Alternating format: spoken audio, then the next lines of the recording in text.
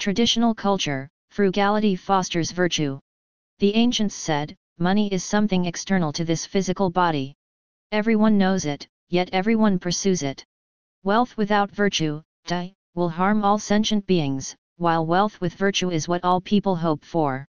Therefore, one cannot be affluent without advocating virtue. Becoming a king, an official, wealthy, or nobility all come from virtue. No virtue, no gain. The loss of virtue means the loss of everything. Thus, those who seek power and wealth must first accumulate virtue. By suffering hardships and doing good deeds one can accumulate virtue among the masses. Excerpts from Wealth with Virtue from Essentials for Further Advancement. Frugality is one of the traditional virtues for self-improvement, family management, and government leadership.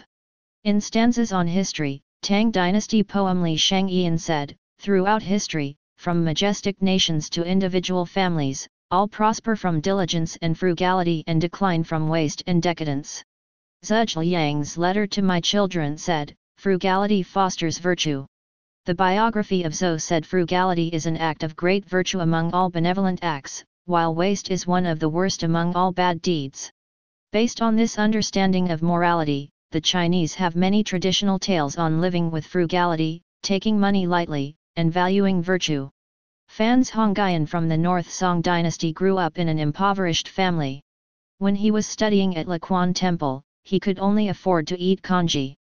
Even after he excelled in the national examination and became a government official, he was still very prudent in spending. He was later promoted to deputy prime minister and had a high salary, yet all he sought was having enough food to survive and enough clothes to keep warm. He never built a formal residence, and donated most of his salary to the poor. Sima Guang, who was a contemporary of Fan's Hongyan's, was a government official for over 40 years.